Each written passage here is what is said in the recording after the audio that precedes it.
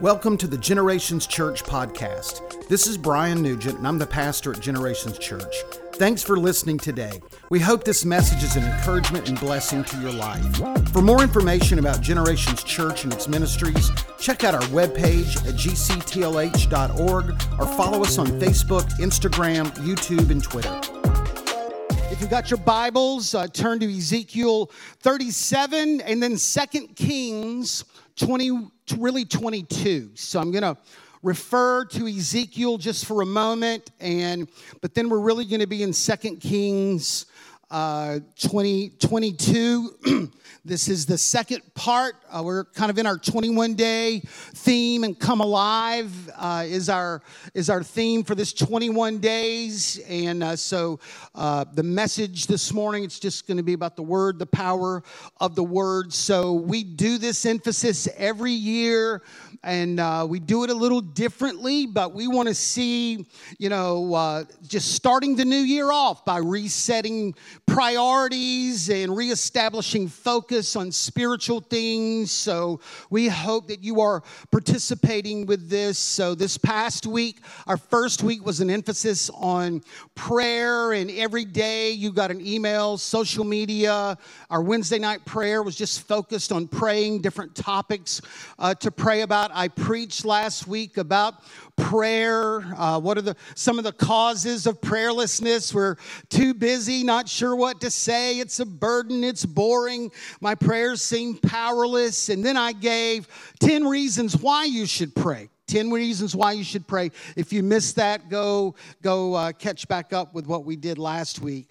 This week, as I said, our emphasis on scripture reading this morning. So when you came in, you should have received a devotional. It is of the book of Philippians, and we want to go through this as a church. All right, so it's the entire book. We appreciate Brad Nestor and helping us with this project. So you read a chapter, then you read the devotion. It's got some lines, some questions at the end. But as a church this week, we want to read through that. So it's online, our website, our app, so you can find that. They have some more copies of these if you did not get this. But this week, let's read through the book of Philippians. If you're doing I'm reading through the 1 year, man, you can let your New Testament reading this week be Philippians. But we want to focus on God's Word. Also, if you are reading through the Bible in a year, Brad referenced, I want to congratulate you.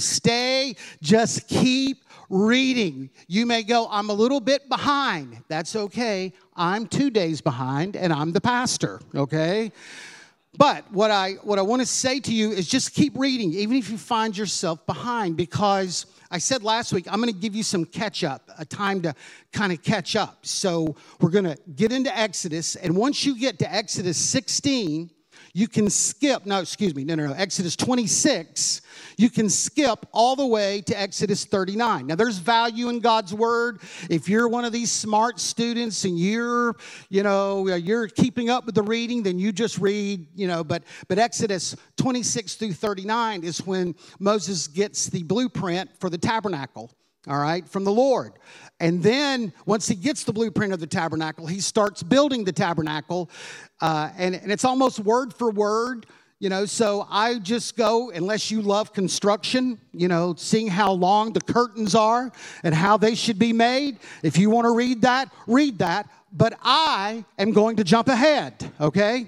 I'm going to jump ahead. So just keep reading, because throughout this year, we're going to have spots that you can kind of catch up. So the end of this month, we'll kind of get into Exodus. But once we get to 26 and 39, you can skip.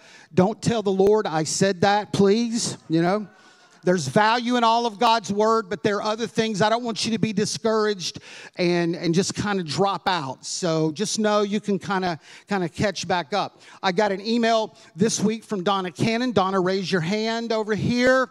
Donna is participating in the 21 days. I want to read you, with her permission, I want to read you what she sent me. She said, I have discovered a way to make myself accountable in this year-long reading. My mom and her sister are 90 90 and 92.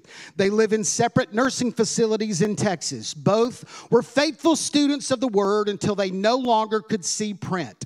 I started doing a conference call and reading Genesis and Matthew aloud to them. They love it, and I will be accountable to them daily to stay on track. I'm enjoying it so much, and I appreciate the opportunity. She's found a way to stay accountable. And then she concluded with this. However, you haven't lived until you've read about circumcision, fornication, nakedness, relationships in Sodom and Gomorrah, Lot's daughters giving birth to his children to two women in their 90s, okay?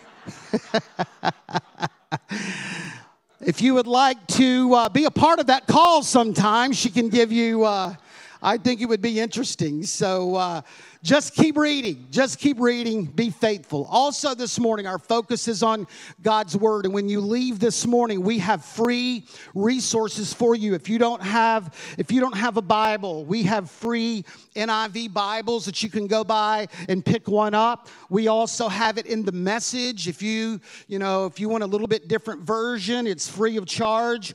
We have the Story, which the Bible reads more like a novel. It's kind of a unique spin on the Bible. Very interesting, kind of reads like a book. It's not necessarily all the chapters like we normally read.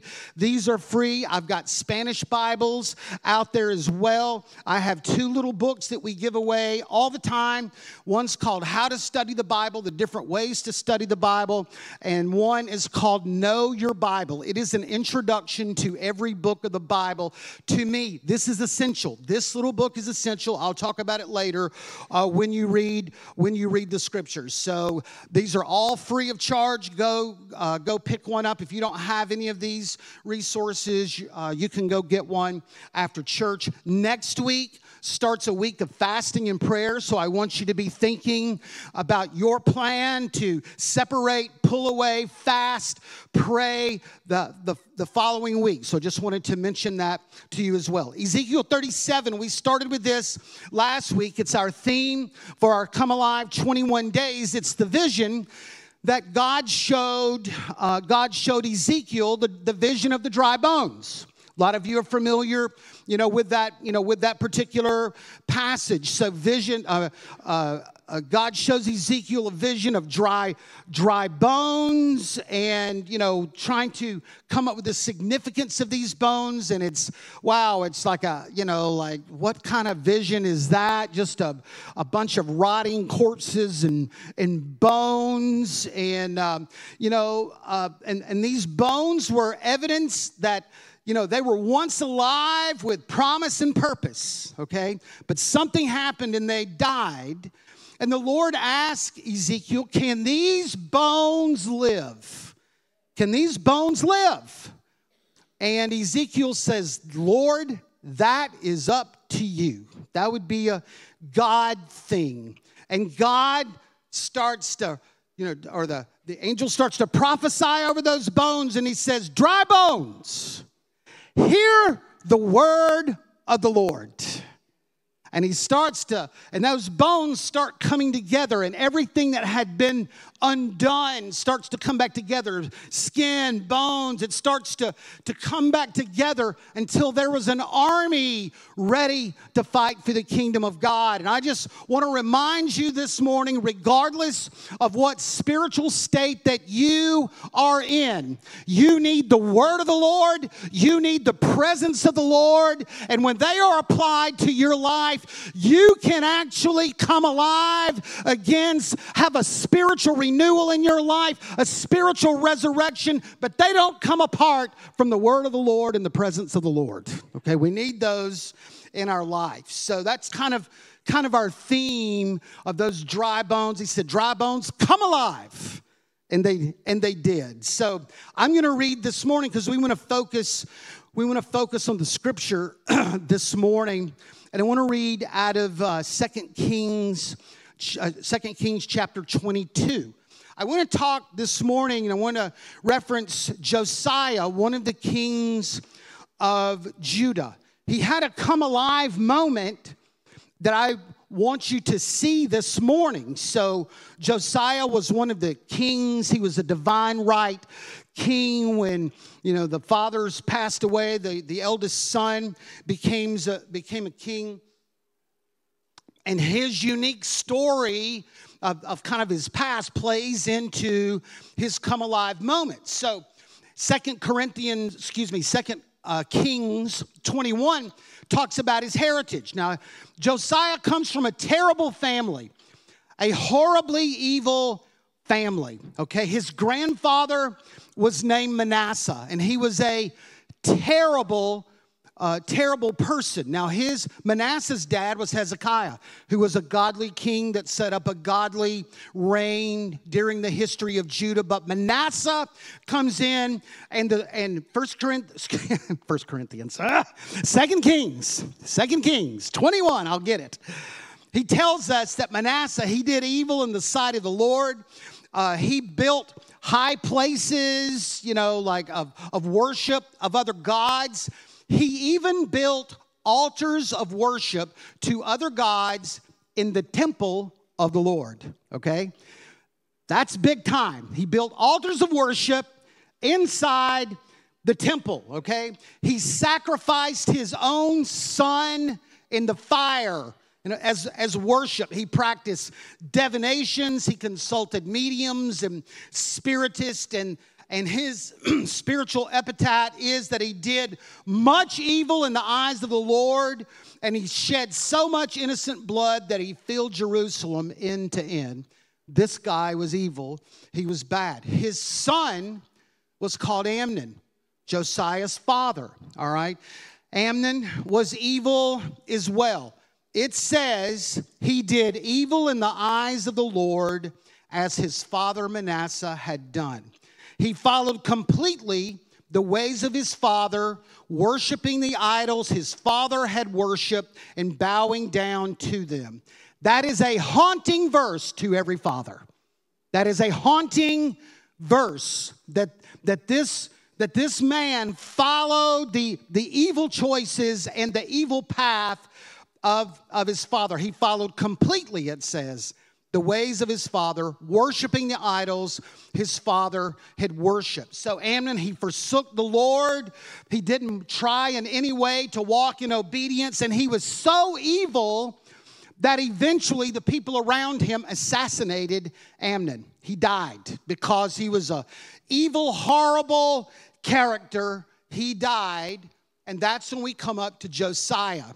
Josiah is 8 years old when he becomes king. He's 8 years old when he becomes king. Now, let me just ask you, for those of you, that don't have a perfect family, do you come from a family that has made bad choices or has a bad reputation?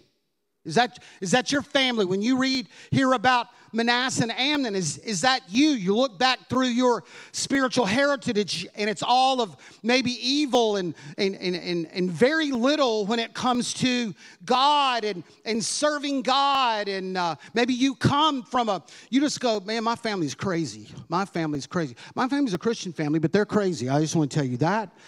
But there's some, you just look at my family and go, there's nothing but moral chaos. It's just all bad news, all right? Just all bad. And I want to tell you, society says that you will be an extension of your home. That the way you were raised and, the things that you learn is automatically, the way that you will live out your life. And I want you to know, if you come from that kind of family, we believers of Jesus think there is nothing further from the truth, all right? That it doesn't matter about your family. Your life and your future are not defined by your genetics or the behaviors of your family. Amen? We don't believe that. So if you have a weird family tree, if you look at your family tree and go, that's a bunch of nuts, all right? Well, then you can start a new branch on the family tree, one that is one of godliness and righteousness and good works and service to God, you can start your own branch on your family tree. If your family history is all bad, then you yourself can write a new chapter in the history of your family, one of godliness and righteousness and good works. So I just want you to know, Josiah came out of an evil family, a terrible family. Now, 2 Kings 22:1, it says, Josiah was 8 years old when he became king, and he reigned 31 years. Now, let me move to 2 Chronicles. So 1st and 2nd King, 1st and 2nd Chronicles are contemporary versions of the same historical record. So 2nd Chronicles, I'm going to read you something about Josiah out of 2nd Chronicles. Okay, 2nd Chronicles 34:3. So he comes out of this evil family. He becomes king at 8 years of age, okay? In the 8th year of his reign. He's 8. He's in the 8th year of his reign. How old is he? They weren't real sure, but you're right. You're right. He's 16 years of age. In the 8th year of his reign, while he was still young, he began to seek the God of his father, David. Okay? I love this. He began to seek. Nobody to encourage him. Nobody to, walk the path with him.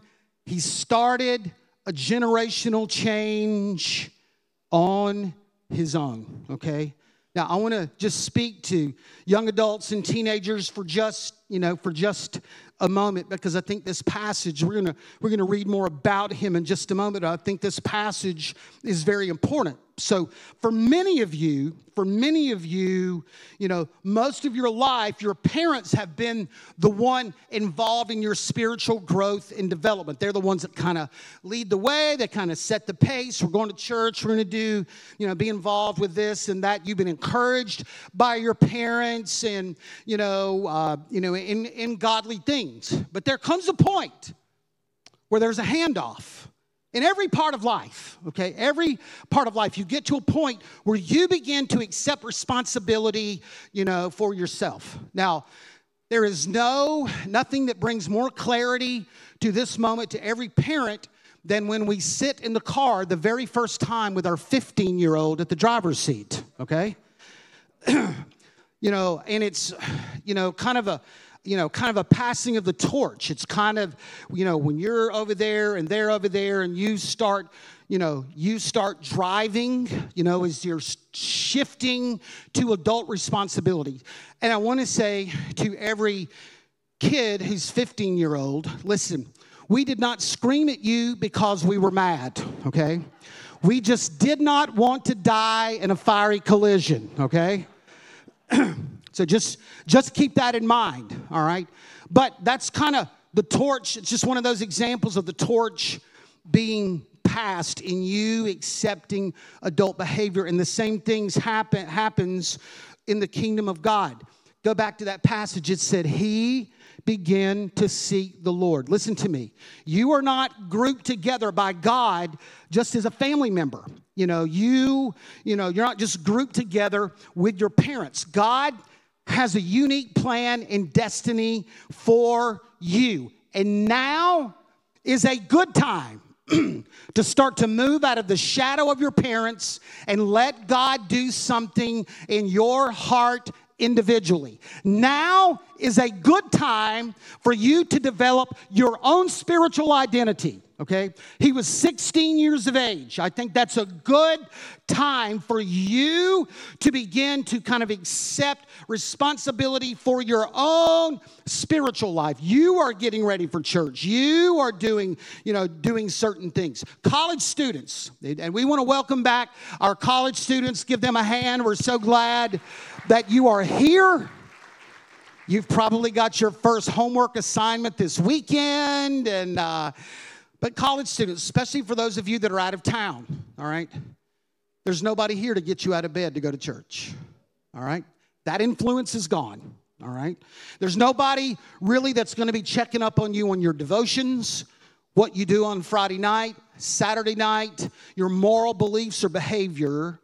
That is up to you. now at this point. And some of you know that. And it is a time now, because you're living apart from the spiritual influence of your family, it's time now for you to develop your own spiritual identity and go, hey, what does this faith thing mean to me? I want to say also, some of you may come out, you might be like Josiah, and you may come out, of a family, and you may have no spiritual background or spiritual heritage at all. You're the first one. You're the first one. Well, then I just want to say, I'm proud of you. I'm proud of you. You may not have anybody applauding you in the background, checking up on you, praying for you, but I want you to know, if you'll take that first step like David, he just began to seek the Lord.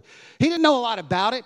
He was uncertain about a lot of things. There wasn't, worship and church and things going on in his life, but he just started to take the steps. So I just want to say to you, if you come out of a household that has no spiritual support, then I want you to know I'm proud of you, and you can make this. You can do this, okay? Give them a hand. Give them a hand. Some of them, they have no background at all. So it's time for you to develop your own spiritual identity. It's time for you to have your own devotional life. It's time for you, you have to be disciplined to study your schoolwork and those kind of things. It's time for you to develop, how you're going to read the Bible, the frequency of you're going to read your Bible, prayer, worship. It's time for you to attend church and find a place of ministry. It's time for you to make that decision yourself. It's time for you to tithe and give financially. I'm a college student. I don't have any money. You just give $1. And you don't have to give anything, but that's part of kind of our faith growth. It's time for you to find the plan and the call of God upon your life, okay? You're not just an entity within your family. You are a unique creation that God wants to do something in your life. And Josiah, when he was 16, he started to take responsibility for his own spiritual life. So I want to challenge you this morning. This is your moment. College students, this is your moment. High school students, this is your moment. 2 Timothy 2 says, flee the evil desires of youth. Pursue righteousness, faith, and love and peace, along with those who call out on the Lord with a pure heart. Great passage for teenagers and young adults. It says, flee evil, get rid of the junk. It won't help you. It won't serve you. It will only be a snare to you. And it says, pursue righteousness. Follow, become more like Christ. And then it says, along with those who call out to God with a pure heart. Then there's community. Flee evil, pursue righteousness, and do it within the context of community, people that are kind of pulling the same way. Josiah, 2 Kings 2:2. It says he did what was right. He did what was right in the eyes of the Lord and followed completely the ways of his father David, not turning aside to the left or the right. Okay, he did what was right. Now, let me qualify that just a little bit. He did what was right. All right, and that's a great start, but it's not always where we want to end spiritually. Just doing what is right, because there are times as a believer that things can be going well for you, but you can just kind of get in church routine. Just kind of, I don't commit any big sins. Not out on the weekend, not doing things. I kind of go to church and not doing really bad things, and just I'm connected here, and you can just, if you're not careful, you can do what's right. You can just kind of ride on the spiritual momentum of other people if you're not careful, okay? If you're not careful. Is that you? You're connected to all aspects of public worship in the church, but maybe the internal, personal part of that is lacking just a bit. It's not about your public connection with the church, but your private devotion to Jesus. They're two separate things. Amen? All right? So we can tell, because sometimes, are we spiritually minded? Do we have thoughts of the things of God? Sometimes they don't come first nature to us. We don't think about his word, church, anything else. Our mind is maybe given over to carnality, but we have good attendance. We serve a lot, but we pray little. We attend regularly, but we worship infrequently. We give generously, but we read God's word sporadically. Now, this doesn't mean you're a terrible believer. But we want to start there. But I'm also saying to you, there may be some other things that God wants to do, and you'll see that in Josiah's life. He started by just doing things right, and I'm going, that's good, but there's more. There's more. And if we're not careful, let me say this to every person that goes here. If we're not careful, we just start going through the motions, and we just start going through the routine. We're connected to all public aspects of the church, but personally and privately, we're not connected with the Lord. We got to be careful on that, all right? So Josiah has his come alive moment, okay? So you read this in 2 Kings 2. So he's trying to do what is right in the eyes of the Lord. And as part of his administration as king, he wants to, kind of remodel and redo some of the temple, okay? So he sends his priest into some of the back rooms of the temple to find money. They needed to pay the subcontractors and have money, to do this renovation to the temple. So he sends his high priest in to find the money, paperwork, all of that, so that they can start this renovation, okay? So that's, but while the priest is in there looking for money, he stumbles on something else. The law of the Lord. The law of the Lord. The Old Testament. The 10 Commandments, that whole written text. It had, it had been ignored and relegated to some dusty room. For generations, through Manasseh and Amnon and all the years that they served, there was no reading of the law. There was no practicing of the law. And it was lost and hidden in some crazy back room. The law, the scriptures were ignored, and then they were forgotten. The law and the scriptures were ignored, and then they were forgotten. There was a point that somebody said, we don't want this stuff. Go put it in the back room. It's in the back room of the temple. The whole temple that's created for worship of God. It's even the priest that finds it. He's not even aware of what's going on, and it's lost. And then it's ignored. When this happens, when the Bible is ignored, it doesn't mean that there's anything that's changed about the power of God's word, okay? When this happens, when it's lost to us and then it's ignored, there's still power of God's word that we are missing when we access. There are promises that are not fulfilled. There is sin that is not exposed. There is righteousness that is not achieved. There is spiritual power that is untapped. There is spiritual growth that is unreached. There is direction for our lives that are ignored. There are callings that are unheard. And there are lost that are going to be in eternity unnecessarily when we lose and we ignore the word. I'm going to tell you something. This is a life-changing book here. This just isn't a book of history. This is a book of spiritual power breathed by the very essence of God, through time. And it sat lost. All the promises unfulfilled. And I want to say to you, is the Bible lost in your life? Is it ignored?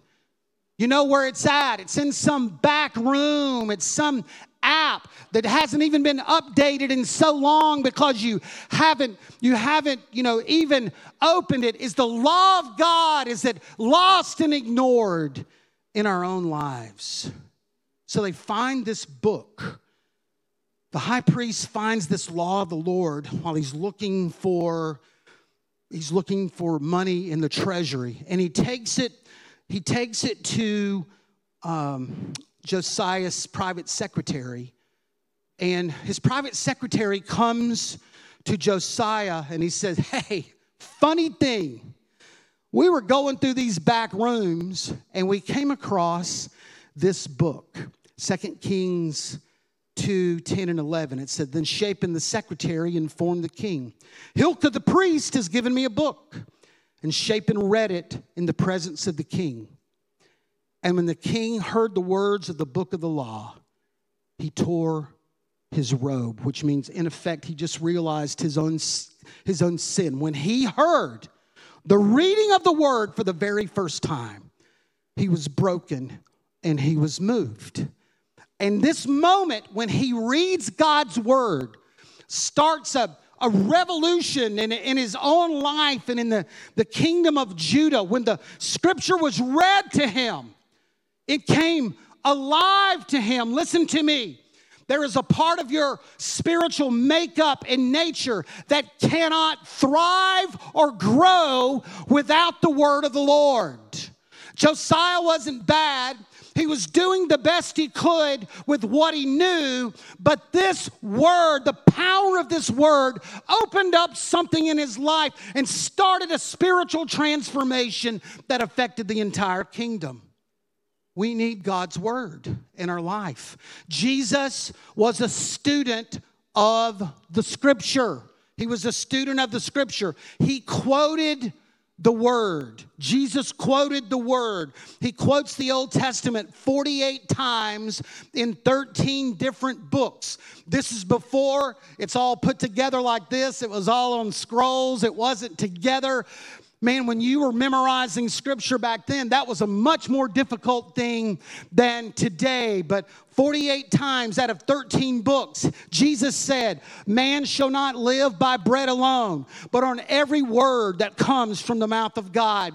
Jesus preached the word, Mark 2:2, and he said, and he preached the word to them. There was a public declaration of the principles in this book. Jesus warned about not knowing the word, Matthew 22. He said, you are in error because you do not know the scriptures or the power of God. He said, you don't even know these things. And then Jesus displayed a blessed life from having the word. Mark 4, he said, and some other seed fell on good soil, and it came up and grew and produced a crop, and multiplying 30, some 60, and some 100 times. So the chief cornerstone of our faith, all right, read the word, he preached the word, he challenged us to know the word and said your life is going to be blessed when you have the word of the Lord in your life. I love this quote. One of my favorite books is Celebration of Disciplines from Robert Foster. I love it. It's a classic. If you've never read it, you need to get it. Here's what he says. Many Christians remain in bondage to fears and anxiety simply because they do not avail themselves of the study of Scripture. They may be faithful in church attendance and earnest in fulfilling their religious duties, and still they are not changed. They may sing with gusto, pray in the Spirit, live as obediently as they know, and yet the tenor of their lives remains unchanged. Why? Because they've never taken up one of the central ways that God uses to change us, study. Jesus made it unmistakably clear that the knowledge of the truth will set us free. John 8:32, you will know the truth, and the truth will set you free. I want to tell you again, this is not just a book of ancient history. This is a transformational book that will touch your life when you read, study, and know its precepts. So do you want to know God better? Everyone does. Everyone does. There is no knowledge of the Lord that comes apart from God's word. You can know his character, his nature. You can learn more about Jesus. Do you want to hear from God? There's no clear direction in any way that doesn't come from the Word of God, wisdom, direction, and clarity. So I want to encourage you, let's be people of the Word. Reading God's Word brings understanding to our lives, brings repentance, and continued spiritual growth to your life. I can't tell you how many times I've read through this book. I don't always read it, Genesis to Revelation, like I'm doing now. But I can't tell you how many times that I've read this book, and I want to say I'm still amazed at the things that I learned from this book. And I've been reading it and studying it and preaching it a long time. If you think, man, I've read it all, I've learned then you are missing it, because there are still things that will just blow your mind, the precepts that are in this book. We believe, as a church, the Assemblies of God, that the scriptures, both Old and New Testament, are verbally inspired of God.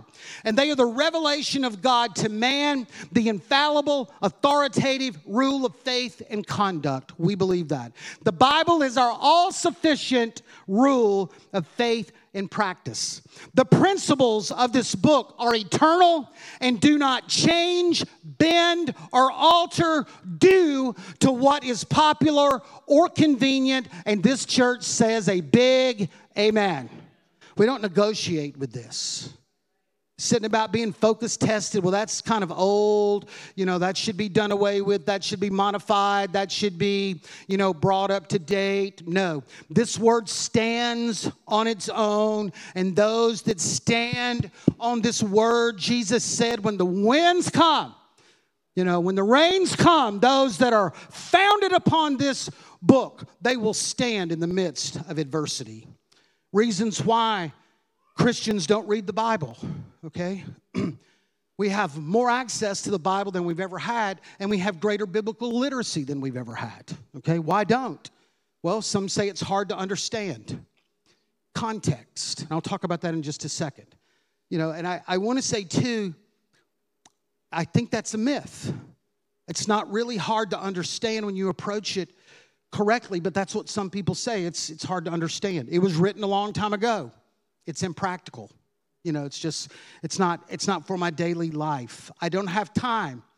Priority, okay? So people kind of turn it off for one of those few reasons. But I want to remind you this morning that any message or direction that God speaks to you in your life will come from the framework of Scripture. We got too many people out there today that are self-appointed prophets. They got all kinds of ministries and social media pages, and what they are saying are not tied to this word or have any accountability in their life. You want to know what God says to you? He says it in this book.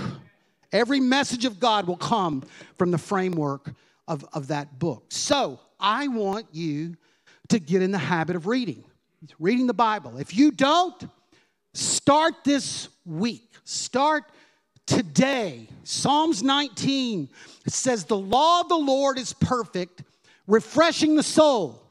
The statutes of the Lord are trustworthy, making wise the simple. There is a blessing from reading God's word. Now, I just want to be practical just for a few minutes, okay? I want to just talk to you about reading the Bible and, kind of maybe how we approach that. So let me give you some hopefully helpful ideas when it comes to reading the Bible. What do I read?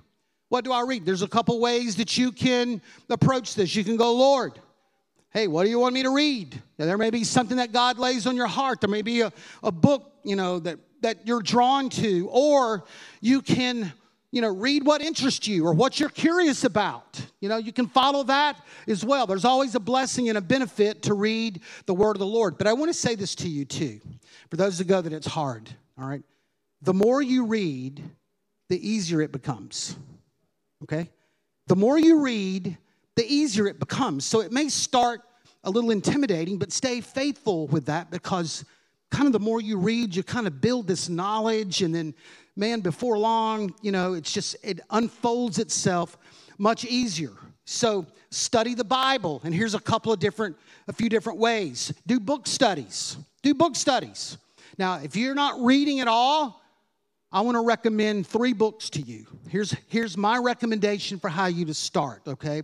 The book of Mark, the book of Acts, and Philippians, okay? The book of Mark, the book of Acts, and Philippians. If you're not reading at all, and you're like, where would I start? That is my recommendation to you. It is the gospel, the life of Jesus. It is the early church, the book of Acts in Philippians that we're doing as our devotional this week. I think it's just one of the most, those 3 are really foundational if you are beginning in your reading. So you can do book studies.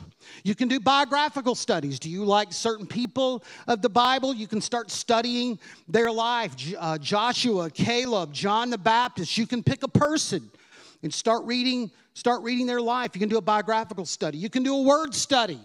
Grace, sin, forgiveness. You can just study by word and learn concepts, that go with that. Okay, so just start in your readings. But I want to say to you, understand the context or the setting of what you're reading. Like, to me, this is the biggest thing that people miss when they read the Bible. Not really grasping the context or the history of this thing. And I think people really make the Bible difficult because they don't do kind of any pre-reading or pre-studying. Context is everything when it comes to reading the Bible. So last year, we were going to Tampa. Becky, Kayla, and I and my cousin, we were going to Tampa. Spend the weekend, all right? And everybody was going, you got to go to the Columbia restaurant. The Columbia restaurant. You got to have the salad. Who recommends a salad? I don't go to any restaurant based on the salad. I promise you that. You got to have the salad. So almost everybody, you got to go to the Columbia. It's an Ybor city. You got to have the salad. So we go and we sit down and, okay, we'll have the salad and, then we kind of ordered an entree. So normally they bring out the salad in bowls. Not the Columbia. They bring it out on a table. All of the ingredients. It's not pre-mixed, okay? They bring it to the side table. And the lady says, I want to tell you the story of the history of the salad, which I almost laughed out loud, Like, what? Just put the lettuce in the bowl and give me some ranch, So, very animated. She starts telling the story. She's got all of her ingredients over here. We are over here. She starts telling the story of Ybor City in Tampa. She starts telling the history of the restaurant, which is an old restaurant, and how all the ingredients of the salad tie back to this great restaurant. And she is building this salad. She is animated. She is telling us the story, about this great salad, how the dressing is put together, and she's building this thing right before our eyes. And I want to tell you, it was pretty amazing. She put that salad in front of me, and I just want to go. It was amazing. It was amazing. I would DoorDash it if it did not cost me $500. I would do that. It was that good. But part of that was just kind of, I'm like, wow, this is just not a bag of lettuce and a little cheese and some ranch. There's a whole story to this thing. And the context of even something as silly as the salad, just the historical setting of that, man, it just made the moment, all right? It was amazing. And then I got the bill, and I realized I had paid for a salad and a Broadway show to go along with that as well. It was a full presentation of a salad, and that wasn't cheap, but it was great. So I just want to say to you, I think reading the Bible becomes more difficult if you don't understand the context of what you're reading, or it can become easier based on what you know historically about each book. So find an introduction, an explanation to each book of the Bible, and it will help you better understand the context. Things like who wrote it, When did they write it? The time, what was happening when it was written, and why was it written? Those things are very important to understanding this. Now, most Bibles have this at the beginning. I brought my study Bible. This is the one I do my study. It never leaves my office. I don't take it with me,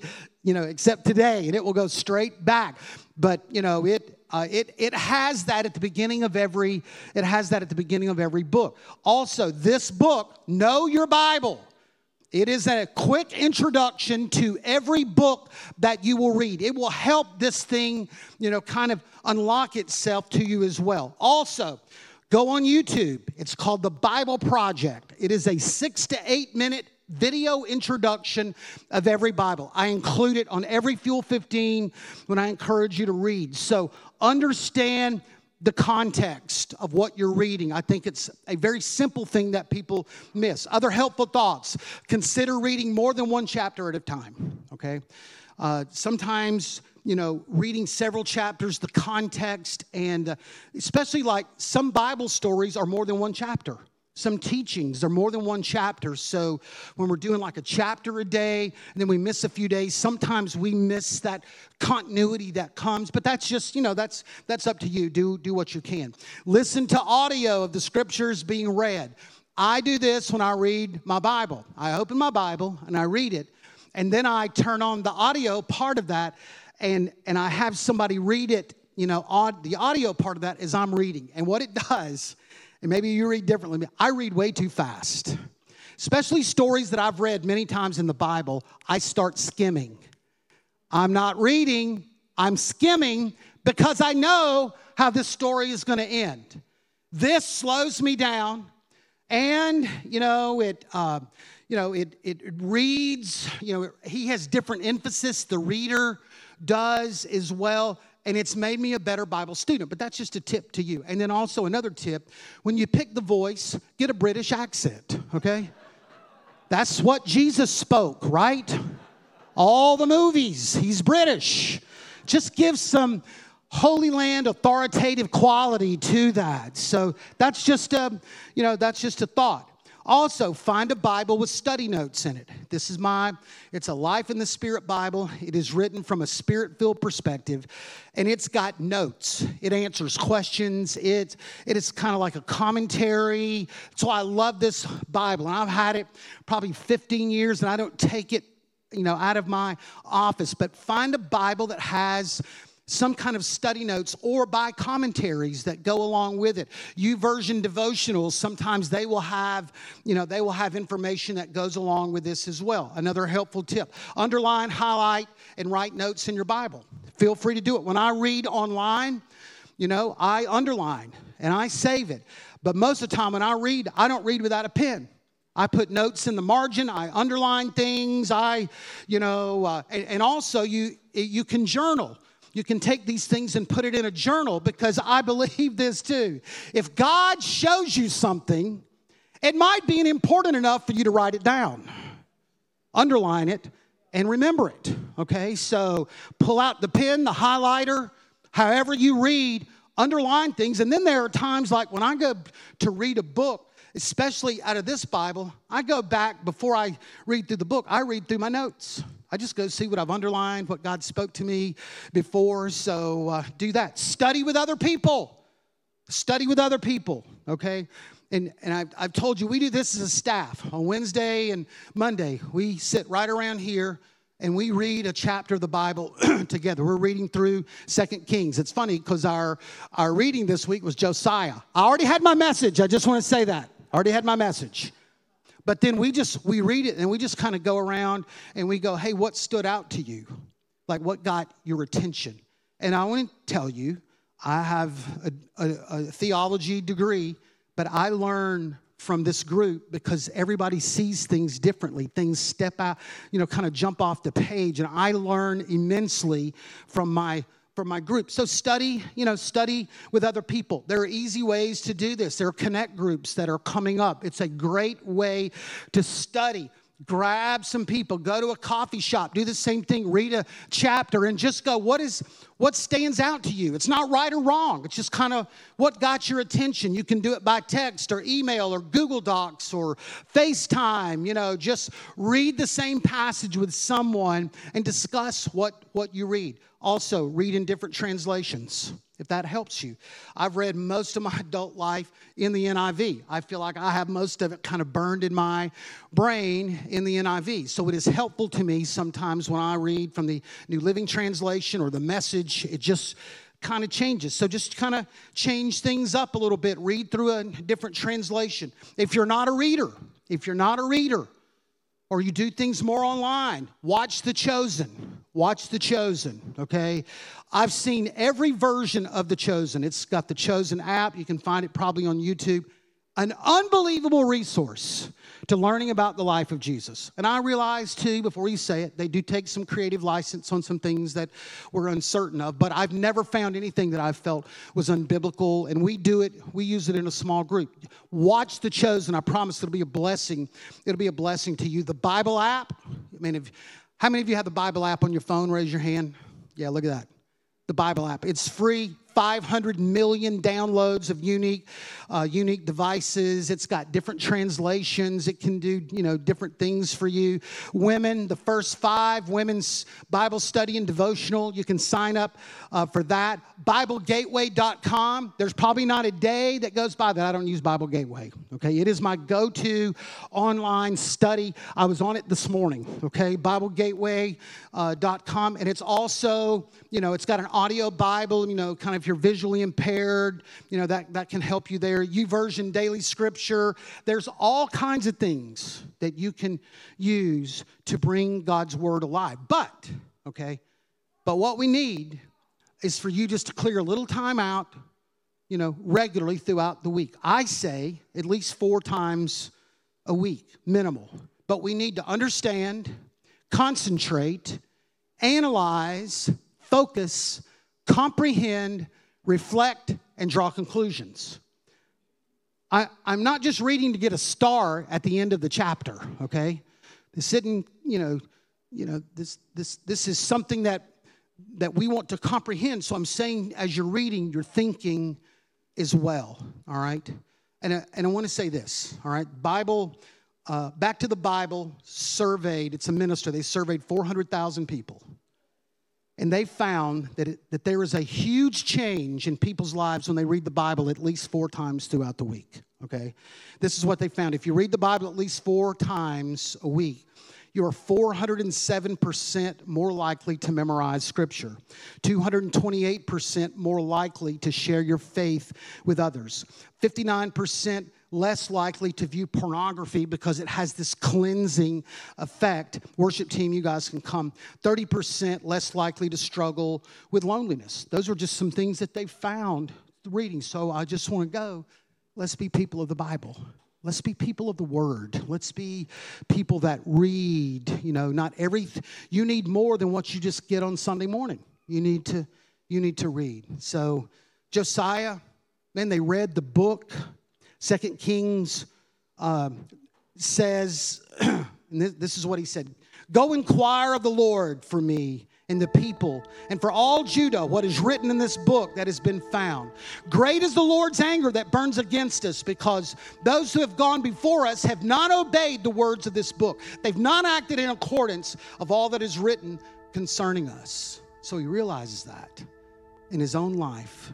And then he just started all those temples, those altars in the temple, they are gone. All of those spiritists, they are gone. All those detestable practices, just that reading, it was transformative personally and publicly.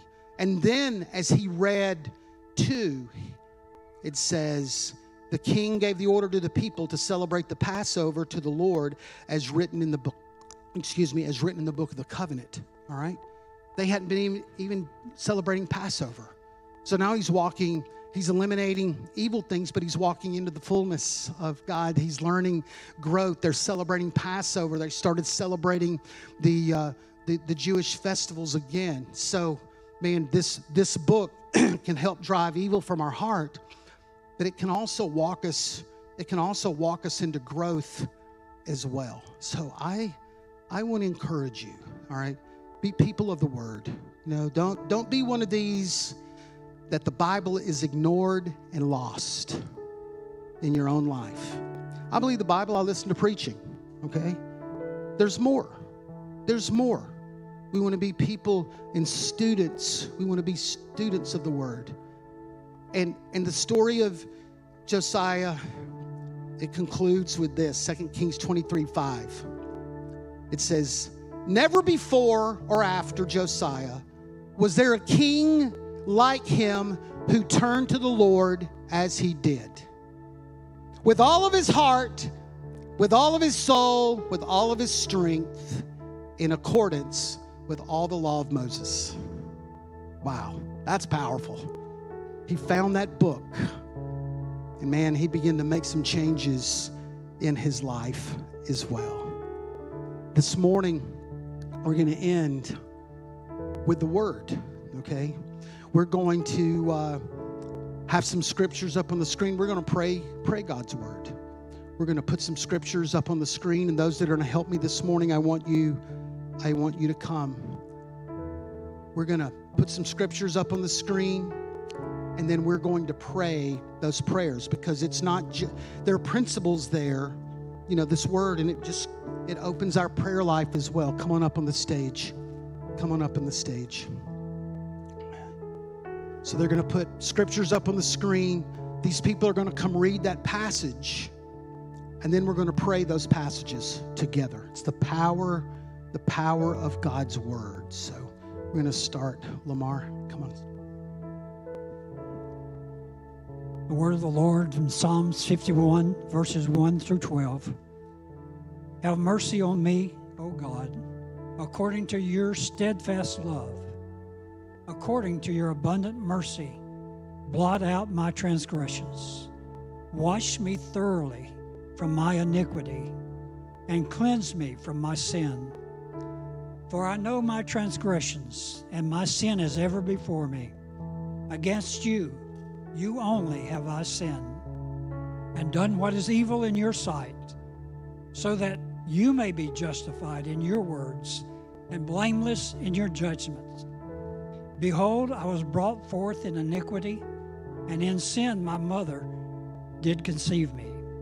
Behold, you delight in truth, in the inward being, and you teach me wisdom in the secret heart.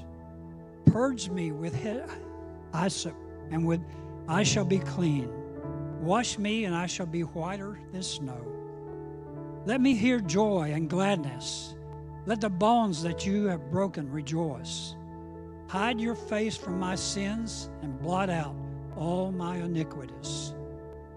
Create in me a clean heart, O God, and renew a right spirit within me. Cast me not away from your presence, and take not your Holy Spirit from me. Restore to me the joy of your salvation, and uphold me with a willing spirit. Let us pray.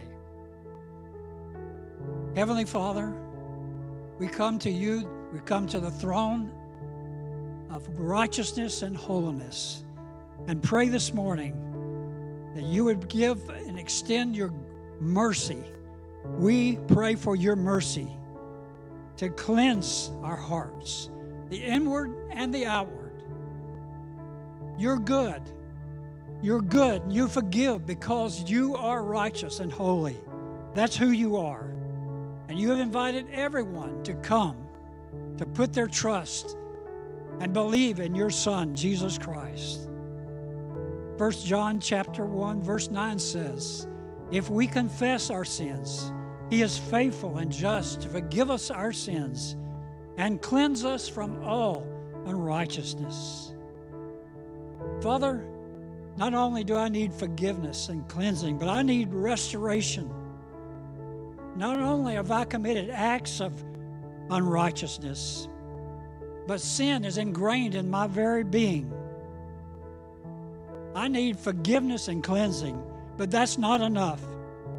I need renewal. I need the Holy Spirit I need a restoration to your favor, a return to the joy and gladness. Father, I pray, give me a willing spirit, a spirit that delights in obeying you, a spirit that delights in your word, a spirit that is happy and does not consider obedience a burden, but a joy in the relationships and living in your presence. Let your goodness and mercy follow me all the days of my life. In your Son's name we pray.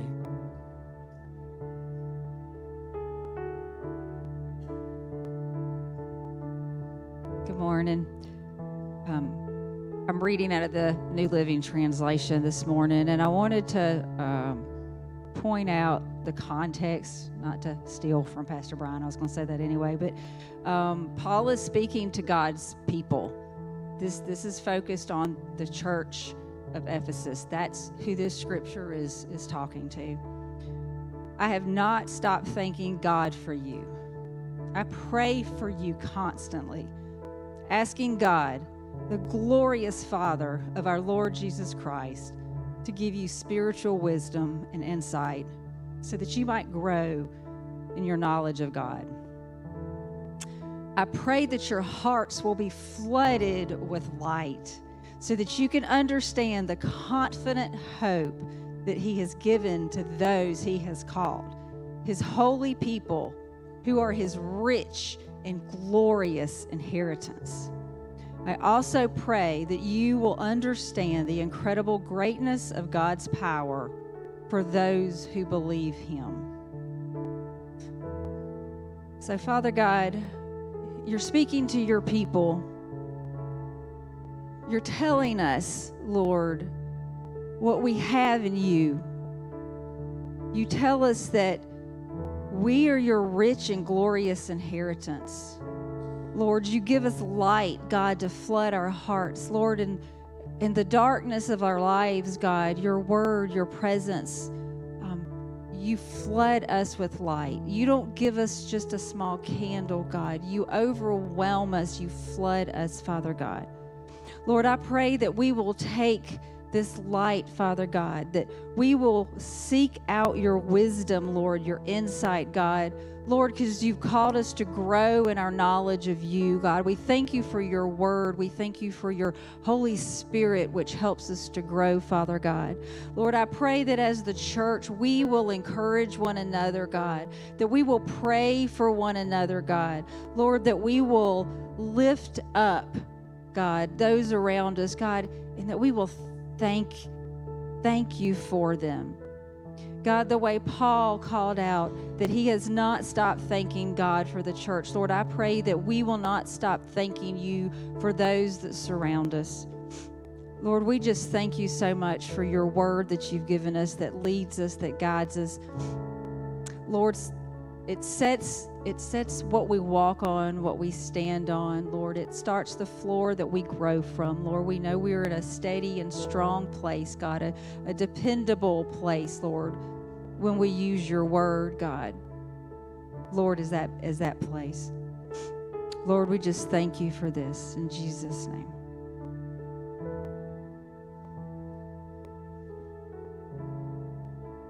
All right, so I'm going to be reading out of the Psalm 23. Okay. The Lord is my shepherd, I shall not want. He makes me lie down in green pastures. He leads me beside still waters. He restores my soul. He leads me in the paths of righteousness for his name's sake. Even though I walk through the valley of the shadow of death, I will fear no evil, for you are with me. Your rod and your staff, they comfort me. You prepare a table before me in the presence of my enemies. You anoint my head with oil, and my cup overflows. Surely goodness and mercy shall follow me all the days of my life, and I shall dwell in the house of the Lord forever. And so, Lord, thank you for your provision that pours out on us abundantly more than we deserve. The provision that leads us to places of rest where we can encounter you and find rest in your presence and your goodness. In you does our soul find rest, and in you alone do we have any hope of righteousness. Lord, you restore us unto yourself for your name's sake, so that we might be able to dwell with you eternally. Lord, I thank you for the sweetness of your presence and the guidance of your Holy Spirit. Though we live in dark times when people love evil and rise up against us, by your Spirit, we say that we are not afraid. We know our shepherd, his might, your power, and your love for us. And we take confidence that against every power and principality that rises up against us, you protect us. You save our souls for your name's sake. And so, Lord, we know that you will never fail us. We trust in you, Lord, and we take comfort in your correction whenever we err and whenever we go aside to the right or the left, that you will guide us back to you. And Lord, we know that you have good things set in store for us in the future, and that we will eventually get to see your face and dwell with you eternally. And that is what we all desire. In your name we pray. Amen. I'm going to be reading from Psalms 91. This is a prayer of protection. And it says, "Whoever dwells in the shelter of the Most High will rest in the shadow of the Almighty. I will say of the Lord, He is my refuge and my fortress, my God in whom I trust. Surely He will save you from the fowler's snare and from the deadly pestilence. He will cover you with His feathers, and under His wings you will find refuge. His faithfulness will be your shield and rampart. You will not fear the terror of night, nor the arrow that flies by day, nor the pestilence that stalks in the darkness, nor the plague that destroys at midday. 1,000 may fall at your side, 10,000 at your right hand, but it will not come near you. You will only observe with your eyes and see the punishment of the wicked. If you say, 'The Lord is my refuge,' and you make the Most High your dwelling, no harm will overtake you. No disaster will come near your tent. For He will command His angels concerning you to guard you in all your ways. They will lift you up in their hands so that you will not strike your foot against a stone. You will tread on the lion and the cobra. You will trample the great lion and the serpent. Because He loves me, says the Lord, I will rescue him. I will protect him, for he acknowledges my name. He will call on me, and I will answer him. I will be with him in trouble. I will deliver him and honor him with long life, and I will satisfy him and show him my salvation." Can you just pray that with me this morning? Can you pray a prayer of protection over your kids and your family and your household? Come on, let's just pray together. Lord, we thank you for the reminder this morning that you are our strong tower, God, that you are our safe place, our refuge. Lord, that when the storm is raging all around us, Lord, when the situation seems so overwhelming, we can call upon the name of Jesus and you hear our cry. And so, Lord, we just call upon your name today, God, and we are asking for your protection. God, we are asking for your divine protection over our lives, over our children, over our families, over the marriages. God, we are asking for your protection. God, we recognize that this world, there is so much sin. There's so much evil. Lord, we recognize that there is a real enemy seeking to destroy us.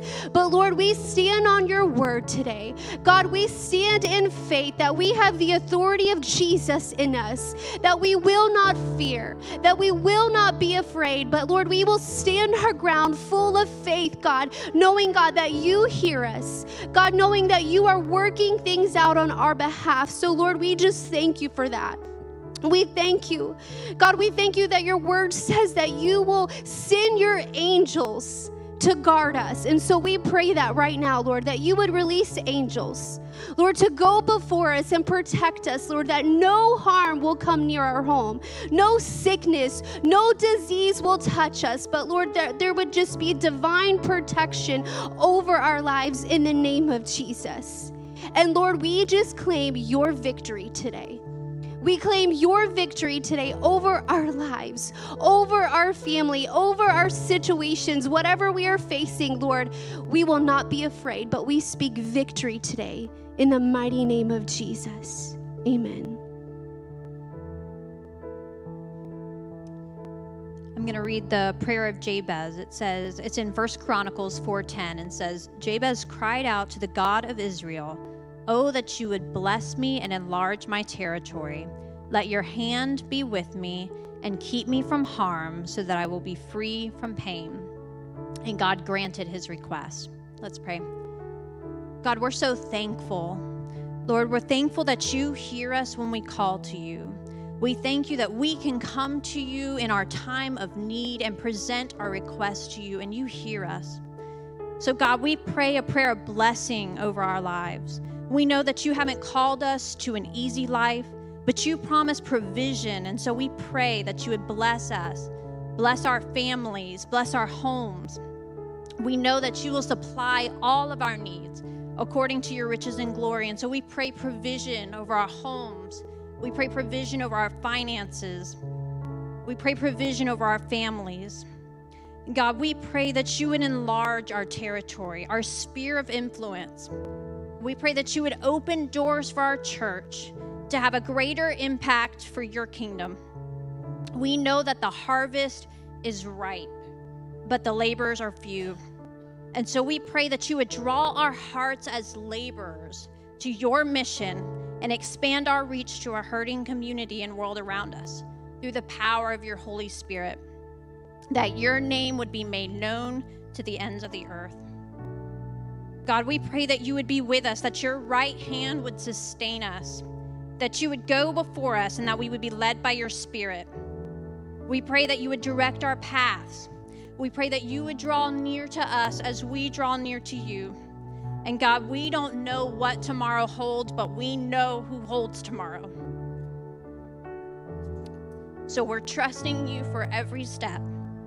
We pray that you would sustain our lives so that we can fulfill the plans and purposes that you have for us. And God, we pray for those here today that may be facing trials and discouragements of many kinds. We know that the enemy wants to steal, kill, and destroy. But we know that no weapon formed against us will prosper.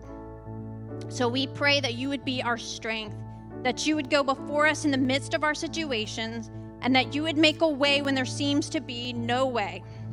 We pray that you would guard our hearts and protect us from every evil, both seen and unseen. And we pray that we would see a victory through our circumstances as we follow your leading. Amen.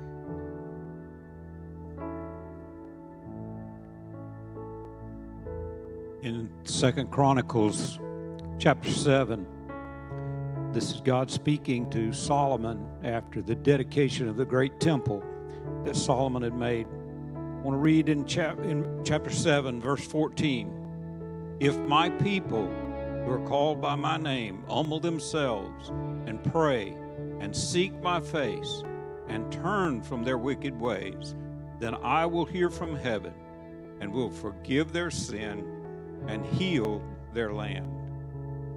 It's a great promise, but it has a precondition. Let's pray. Father, thank you, Lord, for all the promises that we've heard here today. How you are our strength and you are our Savior. You're our healer and our refuge. Lord, our land is in trouble today. God, as we turn to you, Lord, help us to realize that we cannot do things on our own. We must turn to you. Lord, forgive us for our sins. Forgive us when we've turned to our own ways, when we've done what was right in our own eyes, instead of yielding ourselves to you. Father, we pray for your healing throughout our land today. Bring your people back to you. In Jesus' name, amen. So, I believe this book is a transformational book. We are not created to exist and grow as believers apart from the word of the Lord. Do not let this book be hidden, lost, and ignored in your life. And I think you can have kind of the same experience Josiah had when you make it part of your life. So I want to remind you, there are resources out there. They're all free. Anything, if they're out, I'll give you anything up here. Get your Philippians devotion. I'll give you anything but my iPad and this Bible, okay? I always bring this Bible to the pulpit, but I never read out of it. This is my pulpit Bible because it can make an extension of my preaching fingers. So, but this is where the work gets done here. So let me just say, if you're a person I've never really read or I've been out of habit, start this afternoon. Start this afternoon. Mark, get your Philippians devotion. Acts, message me. Go, hey, will you pray with me? I want to be a part of that journey. I promise I won't get on you. I'm happy. We want to be people of the Word. Be people of the Word. Amen.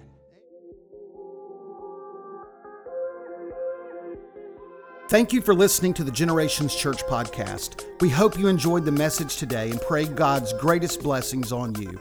For more information about Generations Church and its ministries, check out our webpage at gctlh.org or follow us on Facebook, Instagram, YouTube, and Twitter.